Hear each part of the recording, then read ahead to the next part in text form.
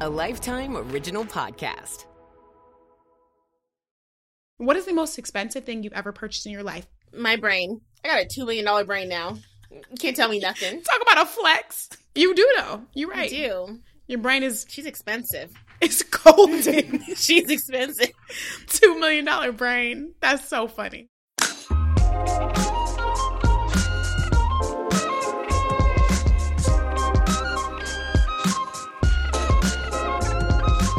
Hey, y'all. Welcome to The Table is Ours, the podcast where we talk about all things Black. That's culture, identity, and achievements. And with me this week is my favorite co-host of all time, Kirby Dixon. Pew, pew, pew, pew. Once again. That's my favorite thing to do.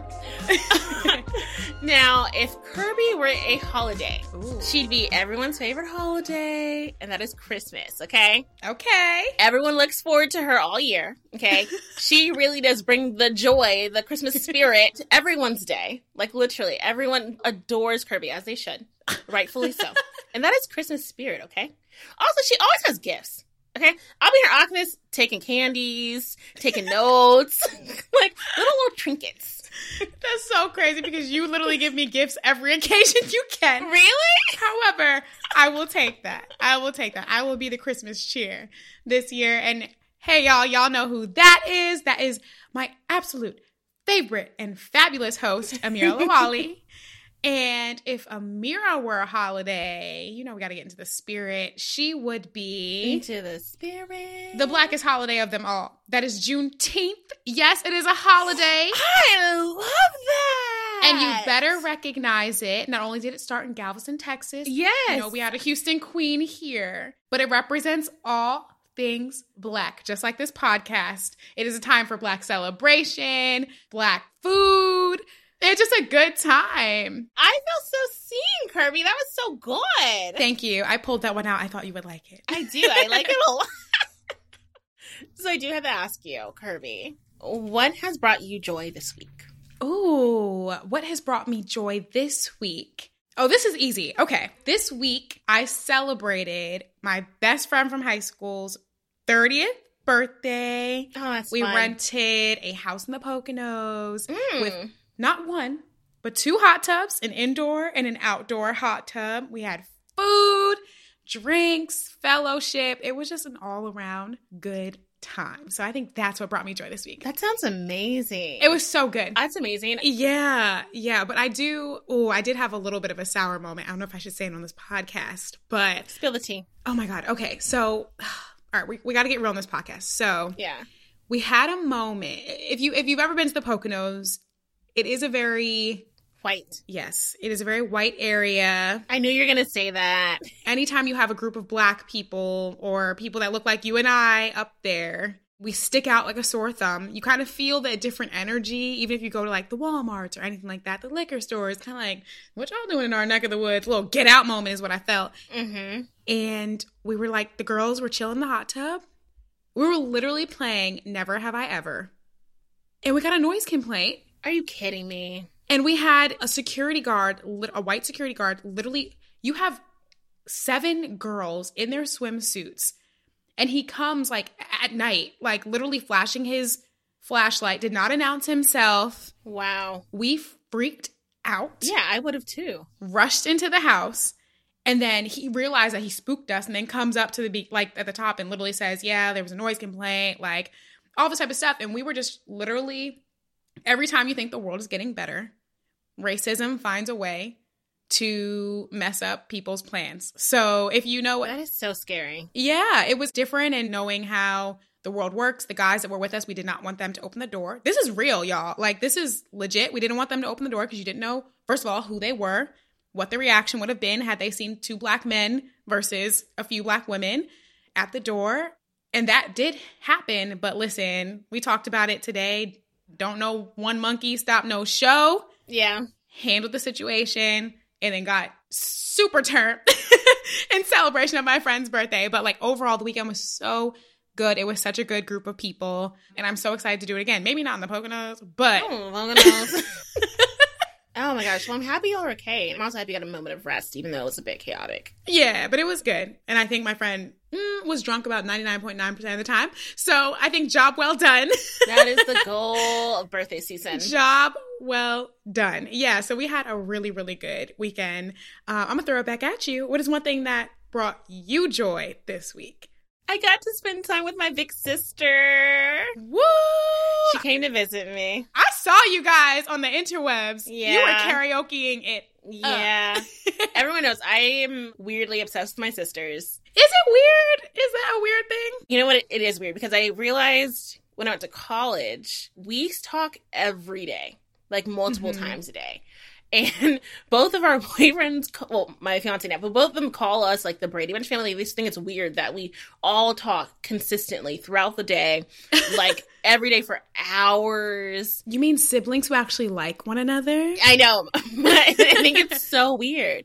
But I think it's because we're kind of like out of that age where we're fighting. And now we're just like enjoying time together. Mm-hmm. And I always say that I feel like my best when I'm around them. Aww. Like I just feel at home. So it feels good. Like, I love her so much. So we just had a good time. I love that. But, you know, we interview a lot of people on this podcast. Thankfully, we're blessed to be able to talk to a lot of different personalities. Mm-hmm. But this year, I'm throwing a wrench in our plans, girl. And don't be mad at me, but I am interviewing you. So get ready. You are pulling up to my table.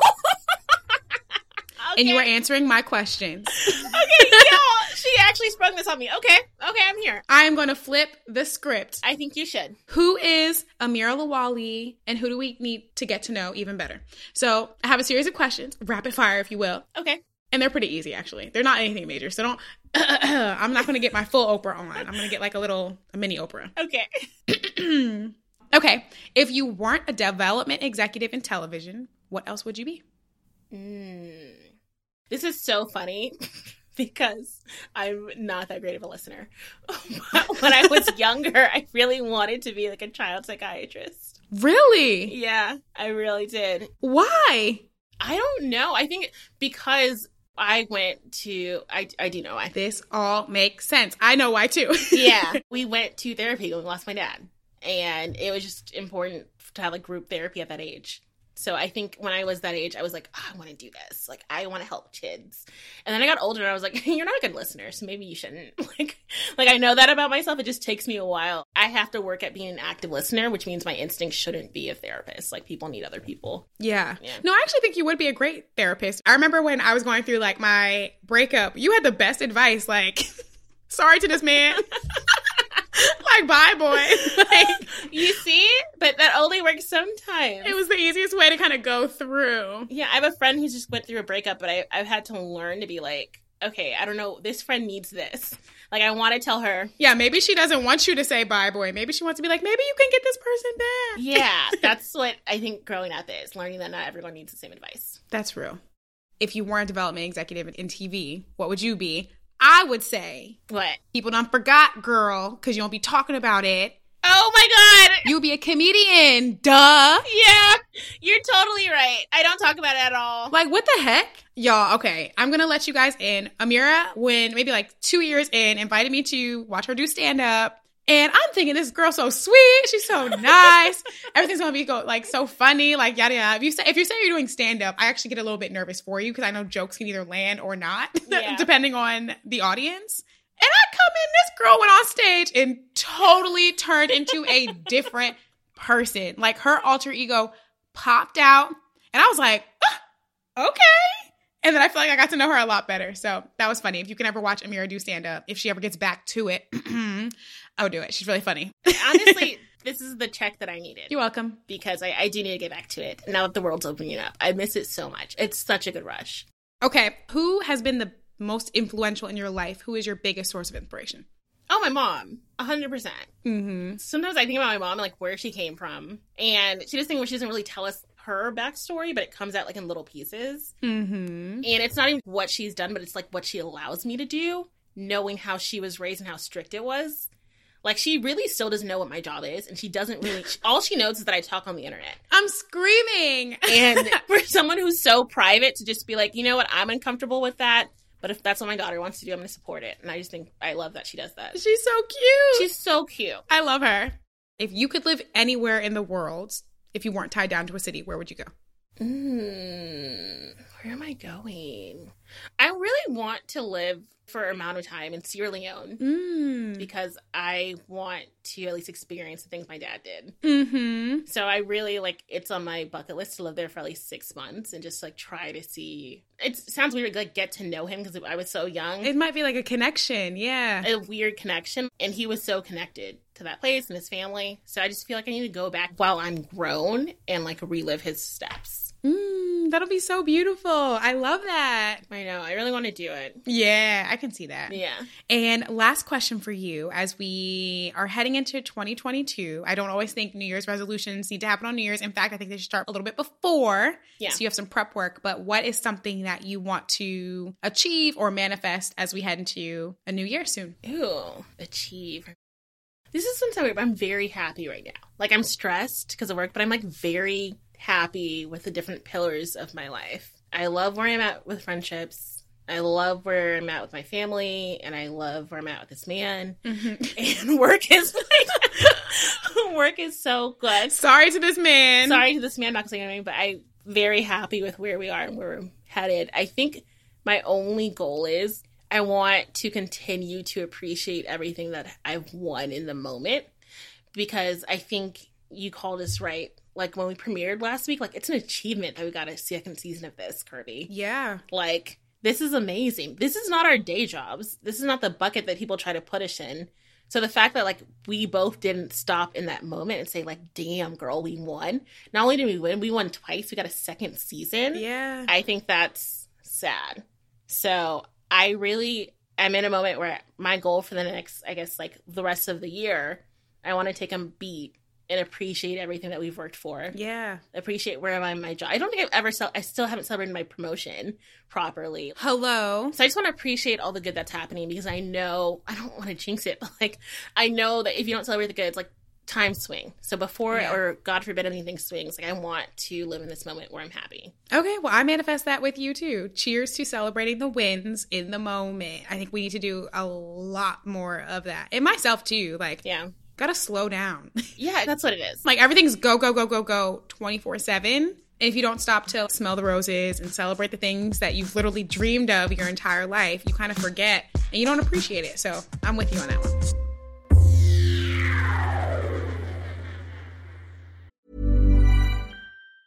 Ever catch yourself eating the same flavorless dinner 3 days in a row?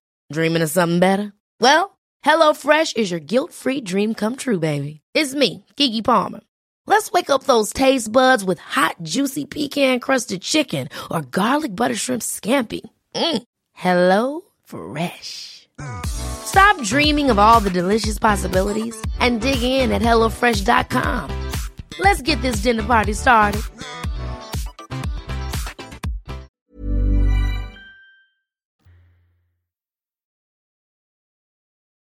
Speaking of reflecting and career building, we spoke all about that with our guest this week, Kirby. We sure did. We spoke to V. Wendell Pierce. He sat down with us to talk about his long-lasting career and the legacies he wants to leave behind. Oh my God, I love talking about Black legacy. I know. In case you guys need a reminder, because we all know that this man has been blessing all of the art scene for decades. Mr. Wendell Pierce is an acclaimed actor and Tony Award-winning producer, born and raised in New Orleans. I don't even know how to say that. New Orleans.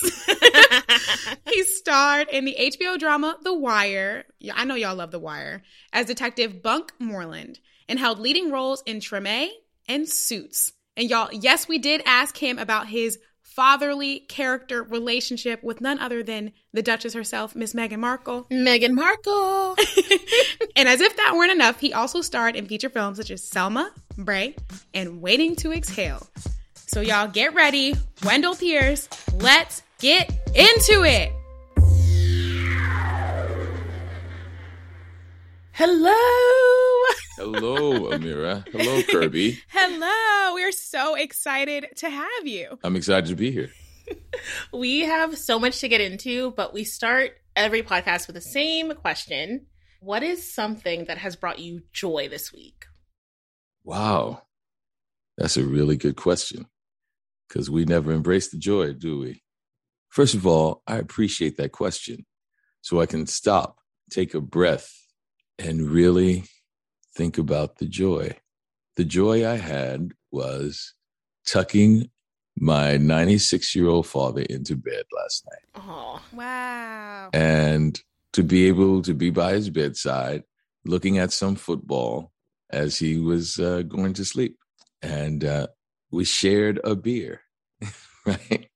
We shared one beer and watched a little football as he went to sleep.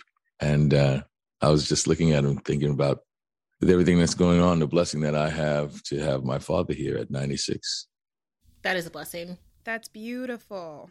Yeah. Also, when we were coming up with this question, and I never realized at the time how hearing somebody else's joy also brings joy back into our lives. Like, now I feel good. I feel ready Oh, good. to tackle the day. Yeah. It's one of those things that sometimes you don't appreciate something that you have in your life, and you hear someone else talk about the joy of it, and then you realize that it's in your life too. Yeah. Yeah. Well, we love this. I love this. I'm glad that we started out with that. And thank you for sharing a little bit of your joy so that we can take that into our day. Mm-hmm. As Amira said, we have so much to uncover with you. Your career, your legacy spans so far and across so many different mediums of entertainment and television and film and theater.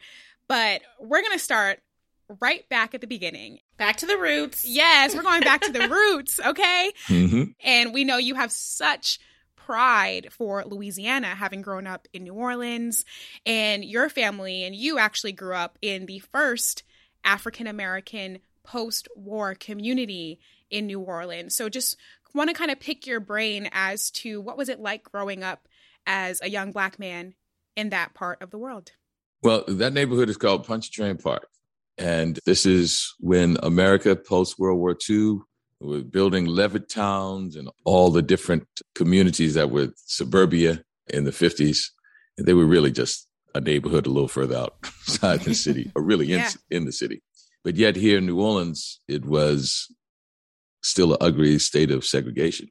And it was the fire behind the civil rights movement that created my neighborhood. A lawyer by the name of A.P. Turo was leading the effort to change the segregated laws that only allowed Black people in parks, in green spaces in New Orleans, only on Wednesdays, one day out of the week, Negro Day. That was the only time you were supposed to even be in an open green space in New Orleans, or you would be arrested. Wow. Right?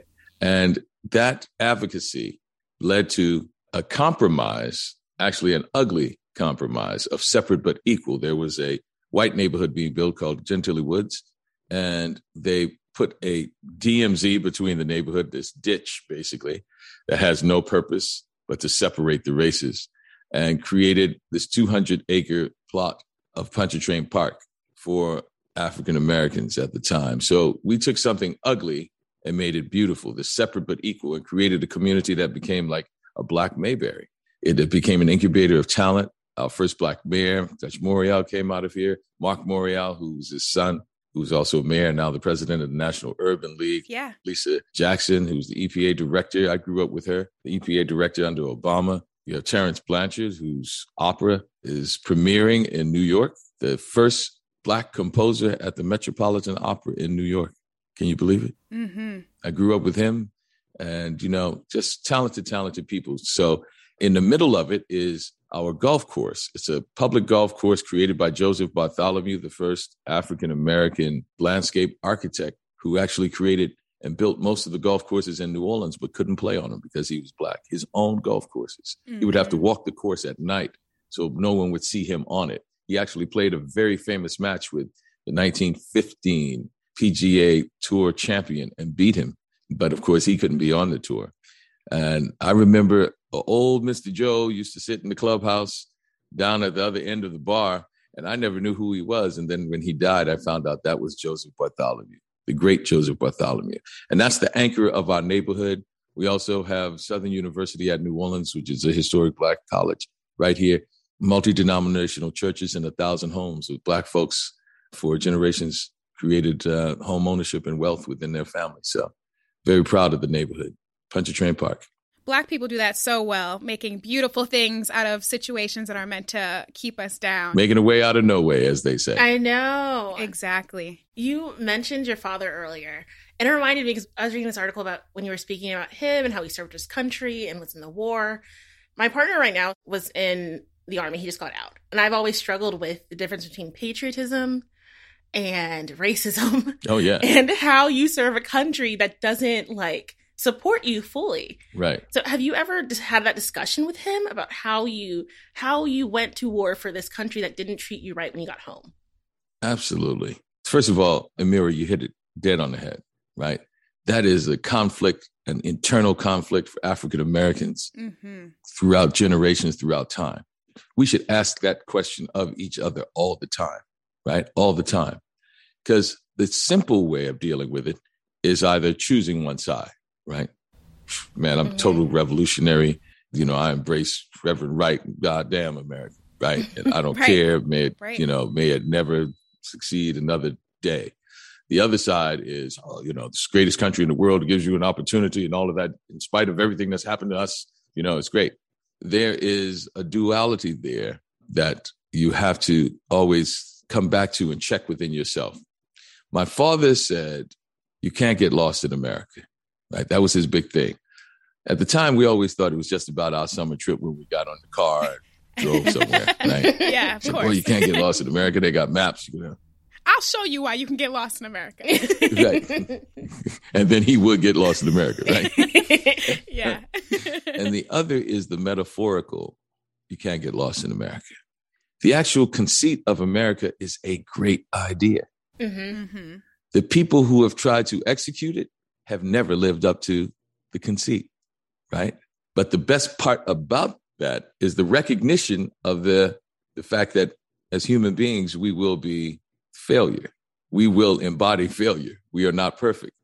So in pursuit of a more perfect union is the most important declaration in our idea of what the American experiment is all about. So my father has always approached it as, understand that there are people that do not have your best interest at heart. They want you to give up your right to that conceit. They know you have every reason to give it up. Never before in the history of the world have a people who have every reason not to believe in the system that has been so oppressive to them, have believed in it, has given it the benefit of the doubt that it ultimately can succeed. Everywhere else, those people who have done that said, burn down the house. Right. Yeah. Right. But we have generation after generation of people who have seen the worst of America still believe in the best of America. Yep. That act in itself is the greatest act of patriotism. The greatest act of patriotism. There's nobody else in our community that can say that, but the African American community. No one else except the Native American community, right? So that is key. That is key to remember that we have demonstrated the greatest act of patriotism. Now, because we have every reason to not support this country. This country has been murder to us, but yet the conceit of the idea and the pursuit of that idea is so great that we believe in it, that we still believe in the best of America. And that's how my father always taught it to us, You can't get lost in America, and it's your country. There are those who do not have your best interest at heart will continually tell you it's not. They will always try to take it away from you. And so hold on to that. And I remember one time we went to the Friday night fights down here in New Orleans. It was, Black Power movement was happening. And we stood up for the national anthem and some brothers pulled on my father's pants leg and said, come on, Pop, man, sit down. What are you standing up there for? He said, hey, man, don't pull on my pants leg. He said, hey, man, why are you standing for the national? He said, man, don't pull on my pants leg, right? He said, if you pull on me one more time, I'm going to kick your teeth in. Right? I said, man, what, you ain't going to do shit. Well, can I curse? I'm sorry. Yes, you can. Go for it. Okay, yeah. You ain't going to do shit. He's like, man, pull on my pants leg again, I'm going to kick your ass. Basically what my father was saying. And the dude did it again. He said, let me tell you something. He said, boy, I fought for that flag so you can sit your black ass down, right? So you can protest. Basically, he was saying, I fought for that flag so you can sit your ass down. Now, don't pull on my pant leg. And that really, man, that was, in the late 60s, early 70s. It was, before Colin Kaepernick. My father taught me, that's what it's about. That's what, he said, I fought for that flag so you can protest and sit your ass down, Black Power movement, and say, don't stand up for that flag. Yeah. So that's what he taught me. That's the truest patriotism. You do not, like in the military, you don't salute the man or woman. Mm-hmm. Mm-hmm. You salute the office. We aren't patriots for what people in this country do. We are patriots because of what we can do with this country and what it stands for on paper. Yeah. And the cruelest trick is when people tell you, that's not yours. That's the ultimate white supremacy. If we can convince all these Black folks who built this country that this shit is not theirs, then we really got them hooked. We got them hooked in here forever. They're going to disavow their own work. And so that's Amos Pierce Jr. That's what he taught me. That's incredible. It's so obvious that this almost safe space, right, that was created for you by your parents and your mother and your father, despite what they went through, almost ultimately allowed you to pursue a career in what it is that you were so passionate about, right? So acting and creating experiences for people who look like you, the ability to see us on screen in all forms, in all types of beauty, and all types of struggles, and all types of strife. And I always find it so interesting when you talk to your parents and you realize you had such a different experience navigating this world than I did. And thank you to them for allowing us the ability to really, come fully into ourselves without the fear of what they may have experienced themselves. They were the Moses generation that gave us this great legacy as a Joshua generation. I have prepared you to go out into the world. They gave us a safe place, but my parents also believed in being, upfront and realistic with us. So when they saw injustice, they were like, we want you guys to see this. This is wrong. Let's see it. Let's talk about it. Yeah. Right. This guy is trying to screw over us. Right. So they didn't hide any of the violence. They didn't hide any of the harm. They pointed it out and then said, I'm going to prepare you for this. When I was growing up, I guess technically I was bused. Right. I was in the gifted and talented program. Speak on it, Wendell. Gifted and talented. Yes. Brag on yourself. Unfortunately, the gifted and talented program was in the special education program, right? Because it was a special. So I was actually on a short bus. So everybody thought the opposite. I didn't know Wendell had issues and challenges. I'm like, no, I don't. Why are you on the short bus? I'm excelling in this. Right. Yeah. Long story short, I was bussed out to an all-white school. And my father sat me down. I'll never forget this. He goes, now, son, you going out. It was my first time encountering white kids. Mm-hmm. Yeah. Right. And he said, you're going to get your ass kicked. I said, what? Oh, my gosh. He said, you're going to get your ass kicked. He said, because they come at you. They're always going to come at you in a group. They're always going to come at you in a group. And he said, and so you might get your ass kicked. He said, but when you're getting your ass kicked, you grab the biggest one or the leader. Usually they're the same person. Mm-hmm. You grab him and you kick his ass. And you kick his ass. And they'll never fool with you again. And I was just like, what? First of all, the violence, right? That was the first thing that came to mind. I'm like, oh my God. I was literally in 5th grade. I was 10 years old. I was like, I got off the bus, man. I felt sorry for the kids. I got off the bus and they were like, hey, how you doing? I'm Jimmy. Oh, oh my gosh. I had a fight every day. I was just on pins and needles. I didn't know. I couldn't figure out. Cut to a couple of months later, we're playing Kill the Man with the Ball. The typical 10-year-old boy thing. You throw the ball up and everybody just piles on him. And out of nowhere, it was just out of nowhere, this cat named Chet, he's like right out of Central Casting, rolled up sleeves with a crew cut and a name like Chet. He said, against the whites. Mm. Wow. And I went, oh. And they circled me, Alexander, and Paul, 3 brothers. And I was so excited. Your dad prepared you for this moment. I was like, this is it. This is it. This is my moment. This is it. And I was like, I recognized it. And I was so happy about recognizing it. Chet thought I was crazy. I'm like, come on, Chet. Oh, I'm going to kick your ass. This is the moment. Oh, come on. Come on. I'm riled up for it. And they were just like, on 3, let's get these. Oh, I'm like, come on. Oh, motherfucker, I'm going to kill you. Oh, Wow. come on. I don't get. And he was like, 1. I was like, 3. Come on. 2, 3. Come on. 3. By the time he called 3, maybe 2 guys ran in. Chet being one of them. I grabbed Chet and we wrestled. And after that, for years, never another issue. Wow. And what that said to me was, it wasn't about Chet being racist or the white kids being racist or anything. My father was explaining to me that there's a sickness out there that is perpetuated this is how people, at this time in the South, this is how they're going to perpetuate this ignorance. They're going to be kids who see and hear some ignorance from their fathers and in their communities that are going to perpetuate it on you. My father grew up, born in 1925, grew up in an integrated neighborhood, right? Integrated neighborhood, but segregated in the public life.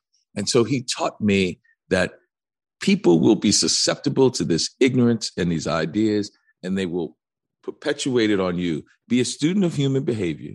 Know that it's going to happen. Be prepared for it. And then you get to another place. You get past it. You get through it. I don't suggest that people go around and have these big ass fights. Right? Yeah.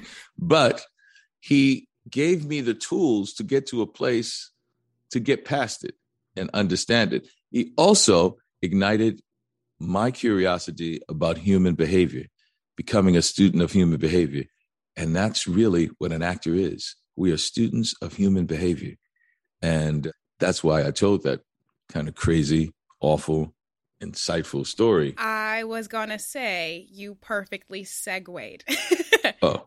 Also, it was very spicy. We're in the theme of Nuck If You Buck. I need to stop saying that because our head of HR listens to this podcast. But I love the fight back energy this morning. But go ahead, Kirby. Yeah. I know I'm going to hear about this. It's okay. We'll hear about it too. We know how to nuck and buck.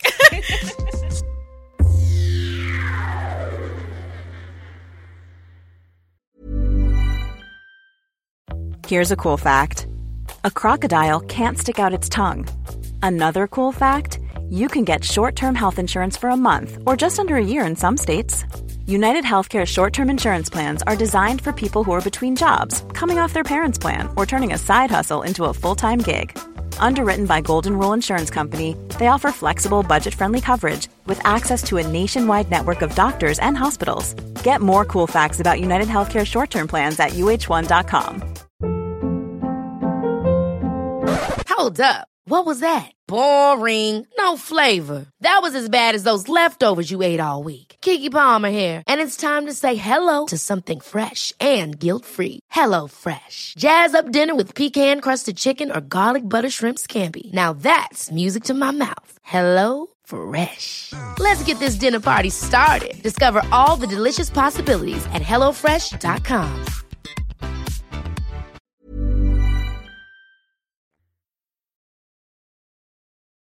I'm curious then, if you're saying you're now into the study of human behavior, how did you get into the world of acting and decide that that was something that you wanted to focus your career on? You're really good at it. Amazing.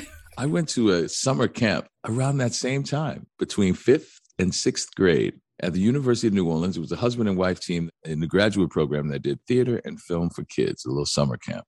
And I was like, wow, this is interesting. The woman called back and said, would you be in my play? It was a children's play and it was Midsummer's Magic. I'll never forget the play. And I played Jeremy, a little boy lost in the woods, and the animals were having the Midsummer Magic Festival, and the troll would always mess it up.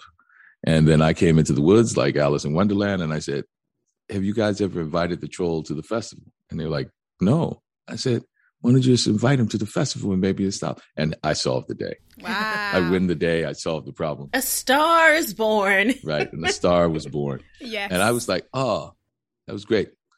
Went on in school playing football and then got to my high school and they came recruiting for the New Orleans Center for Creative Arts. And that spark was ignited again. This teacher who told me, come and visit the school. It's a great performing arts school in New Orleans, the New Orleans Center for Creative Arts.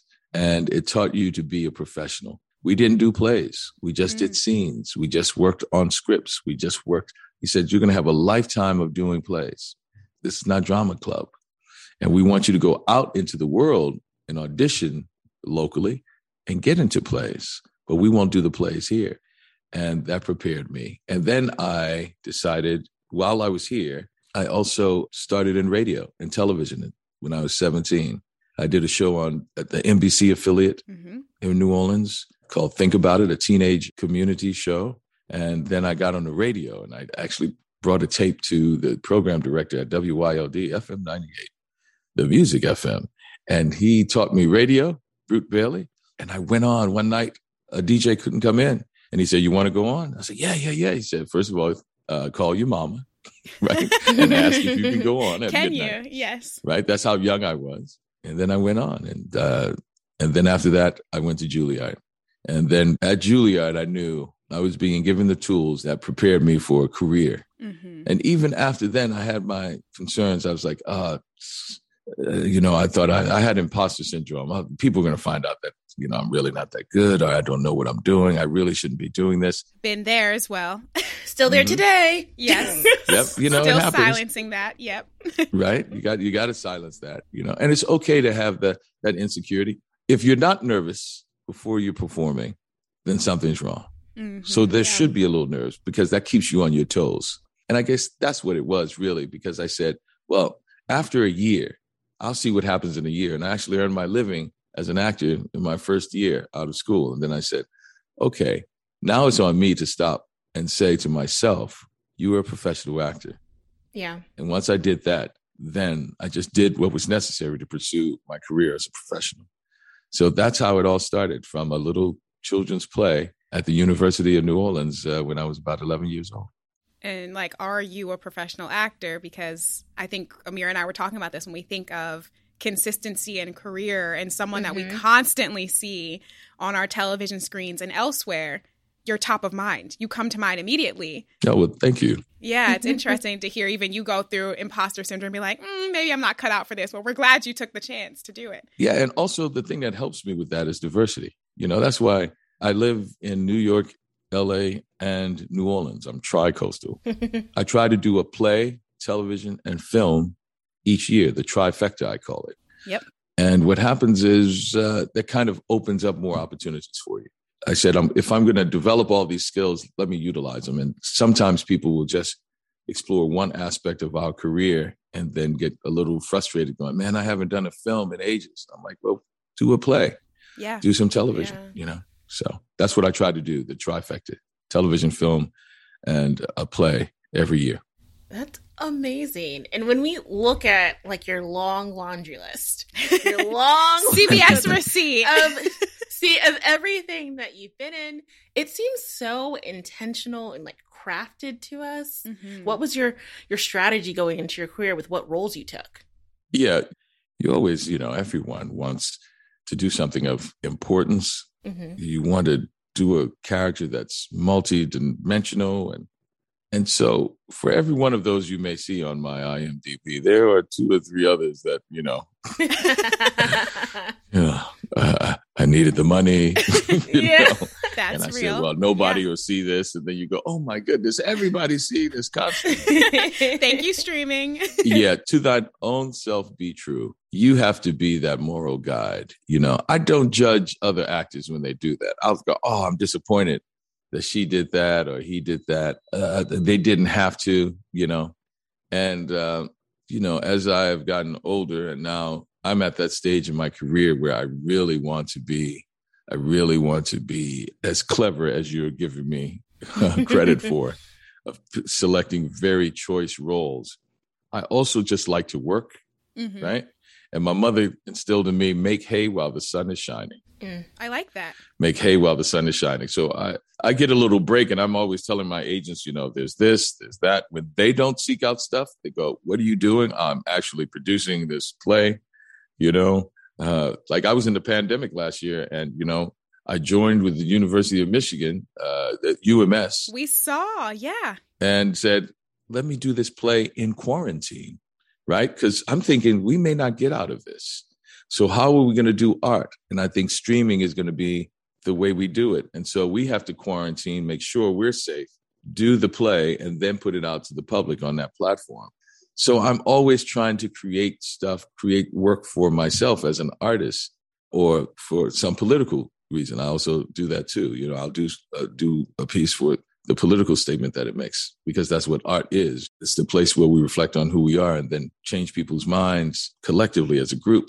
These are our values. Now let's go and act on them. You move people to action, hopefully. And that's why I'm an artist. And that's besides the business, right? Art and business.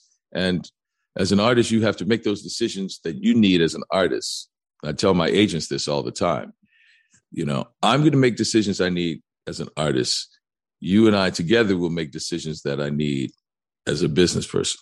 Yes. And then once we have that understanding, when I say no to a project and they're going, wait, but this is opportunity. Do you realize they're going to pay you this and all of that? I go, that's not what I need or want as an artist.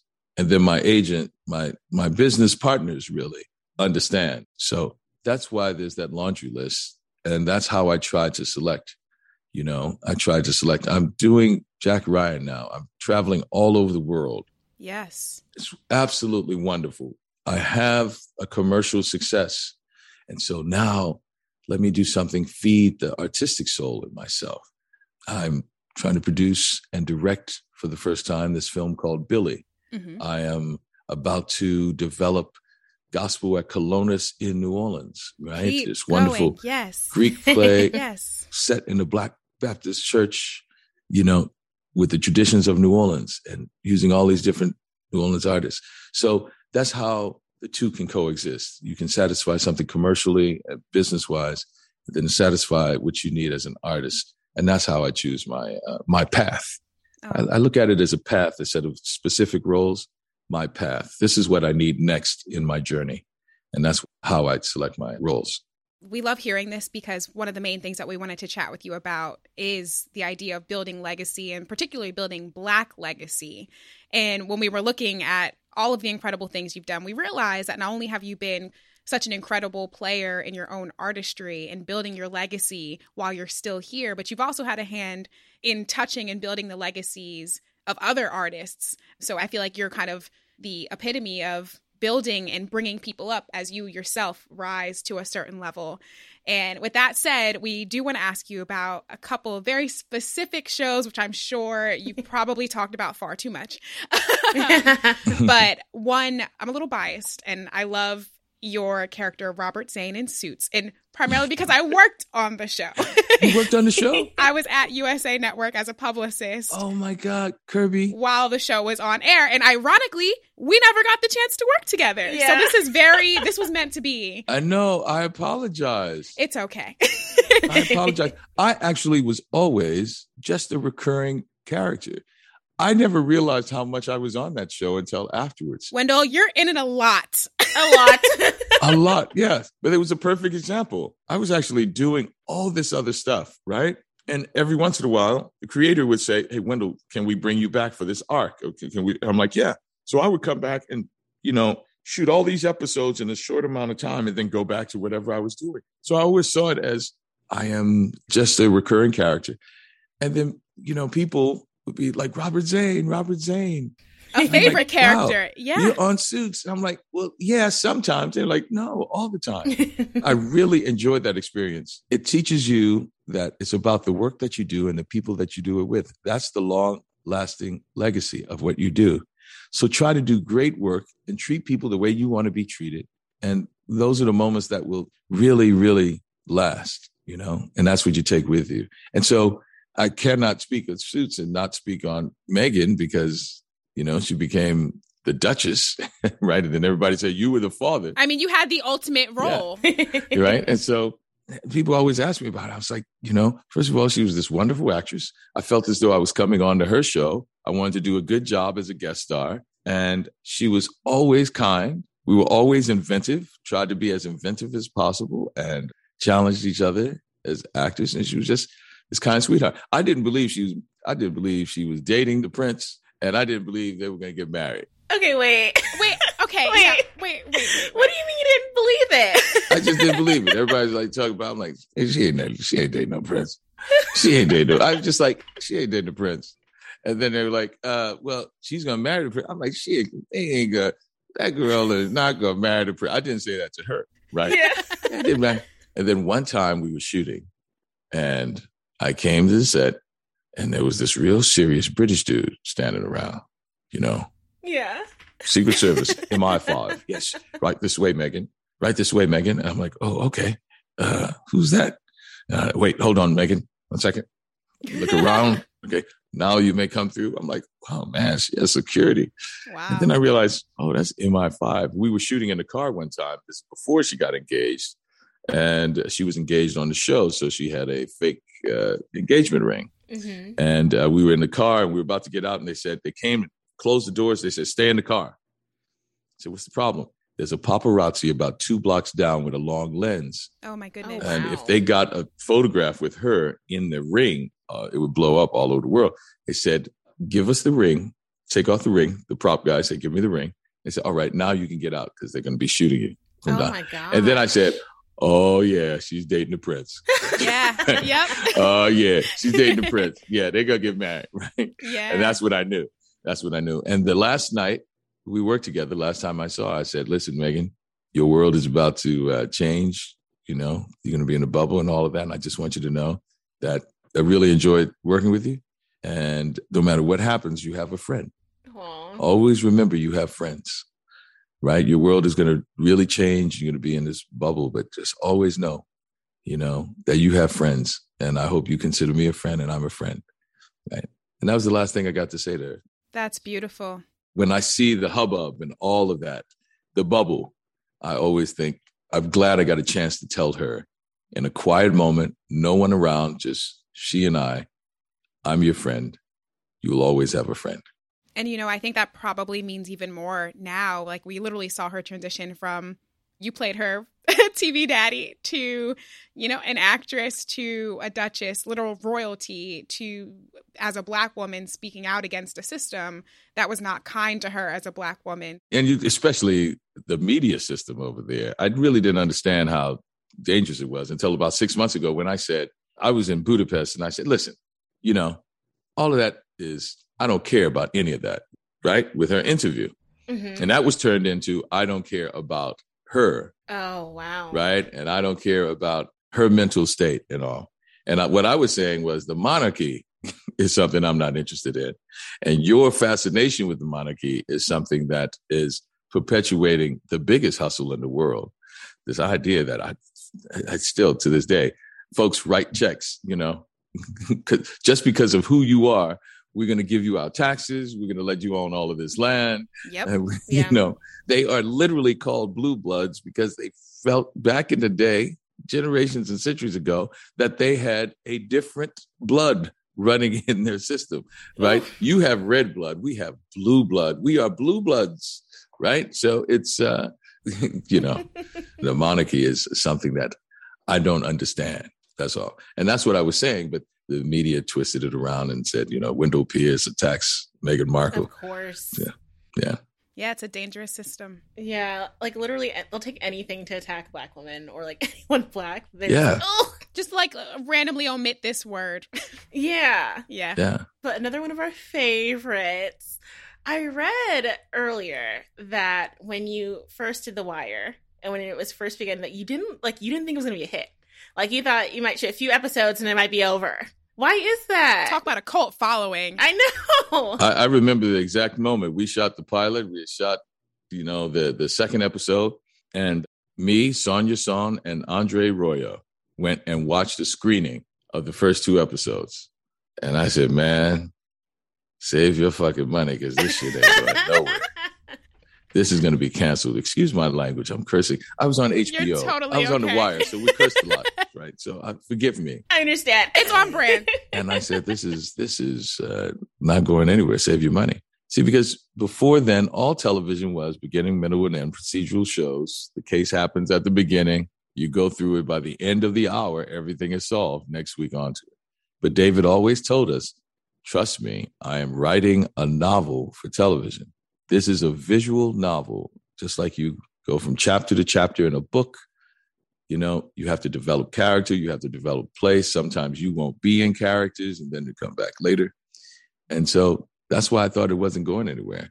And we were out of the loop being in Baltimore, and we really didn't even know all through the first year how people were responding to it. It wasn't until we went back home in hiatus and then came back and said, oh, man, people are really into the show. Yeah. To this day, people are rediscovering it and learning about it. And now every network is like, okay, we need the next Wire. Like, is this like The Wire? How do we get The Wire? Yeah. And, you know, I tell people all the time, we were never nominated.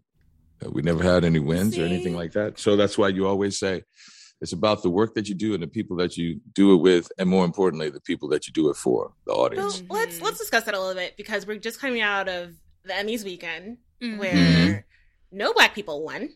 Right. Which And it sparked was- the Emmy So White. Yeah. It's just, we're so, I think to the point where Kirby and I are both on the network side, right? So we're fighting for more inclusive content to get on air, fighting for more people to get hot. Great, right?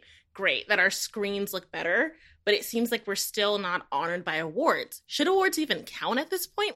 First of all, art is not a competition, right? That's the first thing we have to realize. Art is not a competition. Say it again. Thank you. Yeah. Right? It's not a competition.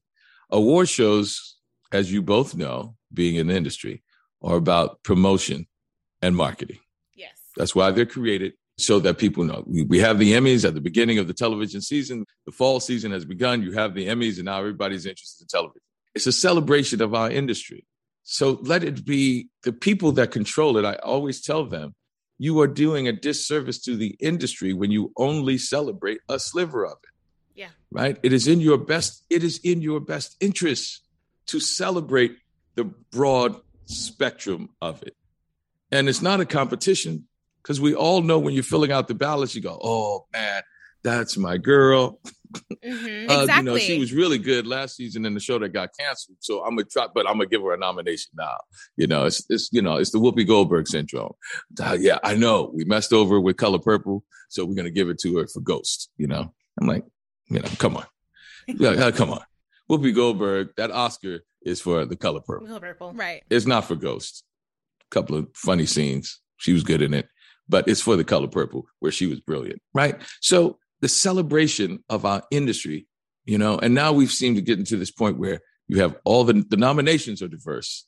And people feel as though, oh, that's fine, you know? Yeah. But then we still come to the winners, you know, and who you select. That's when the politics and the money comes involved. That's when it's like, I want my show to win, right? Yeah. We're going to do everything possible, and people call around and all of that stuff. Awards do not define you as an artist. Like employment doesn't define you as an artist. It's the work that you do. We should, for those who are still narrow-minded about it or don't see it as a problem, or say, well, we shouldn't. Are you saying we can't celebrate, you know, really talented white folks? You know, I'm like, no. First of all the folks that won Emmys, I supported. I was just like, yay, you know? Yeah. Really, almost all of them, except maybe The Crown, right? But I love The Crown. They have but, enough. you know, They have enough. They have so many. right? I was just like, you know, we're such Anglophiles in America, as I always say. You know, anything British. I've always wanted to do a documentary where you take an unknown actor from New York, take him out to LA, put on a British accent, and tell him he's from London, and see how his career just takes off, right? Because, Yeah. you know, because, you know, in Hollywood, they're Anglophiles. Anything British they think is wonderful. So we have to celebrate the entire breadth of the industry. And that's what people were reacting to. Also, I tell Black artists, you need to look the other way too. Why keep banging your head on the wall with the industry that's telling you that they don't want to celebrate you? Where our A-listers should actually go to the oldest film festival in the world, which is FESPACO. And Burkina Faso, Ouagadougou, bigger than Cannes, bigger than Berlin, bigger than Venice. Why don't we actually work with producers in Nollywood? That would be great. That would be great for Charles King to take a movie and not premiere it at Cannes, but premiere it at FESPACO in Africa. Now, how many Black artists even know about FESPACO, which was always about creating films for the expats from Africa who are in Europe and America, like Nollywood, right? The Nigerian Film Festival. It would be great to have Spike do a movie with Viola, with a Nollywood producer in Lagos. Yeah. And distribute it with a distributor from Africa. You heard it here first. Wendell said, get it on the books. Spike, Viola, are you listening? I actually have been begging Nollywood producers to hire me forever. There's one actor who has done it, and that's the great Danny Glover, who worked with Usman Sabeni. How many Black filmmakers didn't even know who Usman Sabeni was? A great filmmaker, one of the greatest filmmakers, actually won an Oscar, I think posthumously, Lifetime Achievement. I mean, great. And so we have power. We have that Oscar Michaud power where we can actually create the content. We're creating the content. We have more content in Urban World, Pan-African Film Festival in LA, and FESPACO all over than anything. We have content. We don't have distribution, you know? Yeah. Wendell, I think one of the things that you said was beautiful is kind of like thinking about artistry not being about awards, right? And I think about my favorite performances of actors and actresses, and a lot of them have not been recognized by any sort of academy or major awards ceremony. And I do want to give you the space, if you're comfortable to do so, to talk about the very public passing of your friend, Michael K. Williams, whose character and whose legacy and whose greatness, it was already recognized, but is being re-recognized by a younger generation because of his character portrayal in The Wire and other things. But another thing that Amir and I talk a lot about on this podcast is grief and how we transition through grief and how we deal with grief. So first and foremost, we want to extend our condolences to you as someone who knew him very personally and check in on you and see how you're doing, but also talk a little bit about what it was like for you to work alongside him and see the legacy that he has built. First of all, thank you for that. As I said before, it's about the work that you do and the relationships that you create with the people you do the work with. And Michael K. Williams is a perfect example of that, the best example of that. He became a dear friend, along with the fact that I did some of my best work with him. And that would be the long-lasting legacy of both he and I, the connection that we have to the work that we did. Michael was brilliant because he was someone who brought to the screen iconic characters in ways with a multiplicity and facets of the humanity that people had never even thought about. Who Omar was, who Chalky White was, his ability to do that because of a scar on his face, given these harsh characters because of a certain look, and the man himself being the complete opposite, the most gentle, kindest, loving soul around. An actor is a student of human behavior. The closest thing to what we do is psychology. He had the ability to embody and express the humanity of characters that we normally don't even give the benefit of the doubt to in their humanity. You never pass a corner kid again, or someone you think is on the wrong side of the law or has no vision or has no hope. Or he actually taught that to David Simon. We had a huge argument with David in the first year of The Wire. He said, he thought there was no hope in the stories that he was telling. And I remember Michael and Sonia specifically saying, if there's no hope in these communities that you're depicting, David, you wouldn't have a cast. We came from these communities. Michael was able to express the humanity and give voice to so many voiceless people through the characters that he portrayed. And he did it in a manner that will be remembered for a long time because he had the ability to tap into that humanity in a way that most of us don't. It was a quote that I put out there from Arthur Miller that says that an actor will take to his dying day that one moment that in an empty theater playing a character who he gave voice to, that sang an unsingable heart song that the average man or woman doesn't have the ability to sing. He gave voice to that. And because he did, he will live on in the ages. And that's what Michael K. Williams did. And he left us with a great legacy so that we can share that with people who will come after us and people who are here now who are just discovering him now because of the way we're speaking about him, but they didn't know his work, luckily, is documented and they can go back and find it. So if I can leave a mark on the world the way he did, as August Wilson said, I can mark my passing on the road just like you wrote it on a tree. Michael K. Williams was here. Oh my gosh, that's beautiful. Speaking of Michael K. Williams' legacy, what do you want your legacy to be? That same, that hopefully I touched someone and made them understand and see a part of their humanity that they thought they didn't have, and give them voice to that, give them meaning and purpose and love of self and love of community. I hope they see that in my work and even look at my failures, personal failures even. Some people see me as brash, unloyal, and say that even in spite of all of that, he tried to be a better person. That's what I want my legacy to be. So many people did that for me. I want to pass it on to them for others, and that's the thing that makes it classic. When something touches people across time and place and era, and it's still meaningful to them, then it becomes classic. And that's what I hope my legacy is. The last thing I want to say is exercise your right of self-determination. That's what I hope I give people. Amen. Yeah. The power, the presence, the belief that they can exercise their right of self-determination. That was what was passed on to me in Pontchartrain Park from my parents, from the men and women who gave their lives in the mud of Mississippi and Alabama without any focus. I think of all the souls in the Selma River when I was doing Selma who died so that I can exercise my right of self-determination. They believed in it that much without any fanfare, without any focus or light on their lives. They gave their life. And that is the greatest blessing.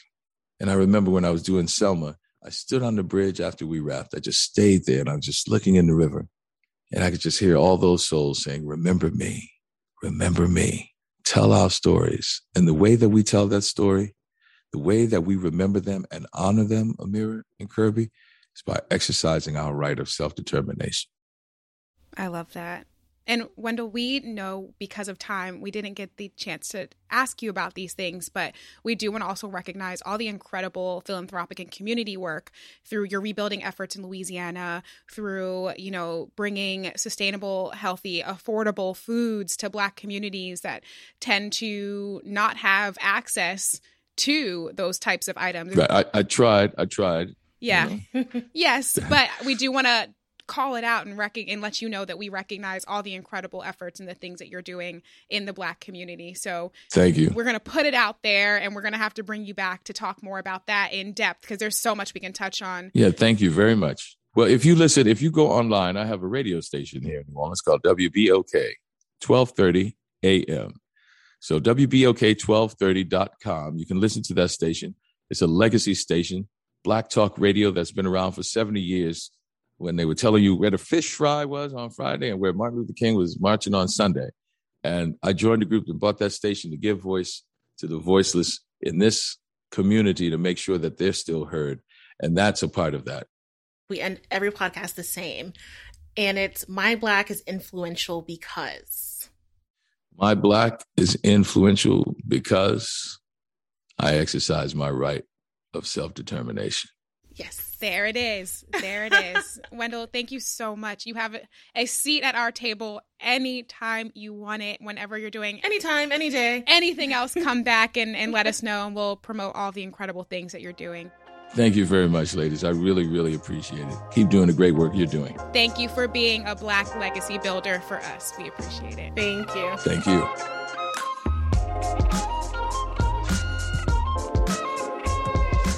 The Table is Ours is produced by us, Kirby Dixon and Amira Lawali. This episode was also produced by McKamey Lynn and Aisha Jordan and edited by Melissa Kaplan. Our researcher is Emma Fredericks. Our executive producers are Jesse Katz and Ted Butler. The Table is Ours was created by Lifetime. Subscribe, rate, and review wherever you get your podcasts.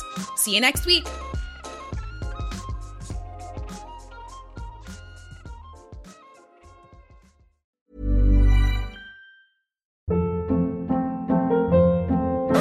Hold up. What was that? Boring. No flavor. That was as bad as those leftovers you ate all week. Keke Palmer here, and it's time to say hello to something fresh and guilt-free. Hello Fresh. Jazz up dinner with pecan-crusted chicken or garlic butter shrimp scampi. Now that's music to my mouth. Hello Fresh. Let's get this dinner party started. Discover all the delicious possibilities at HelloFresh.com.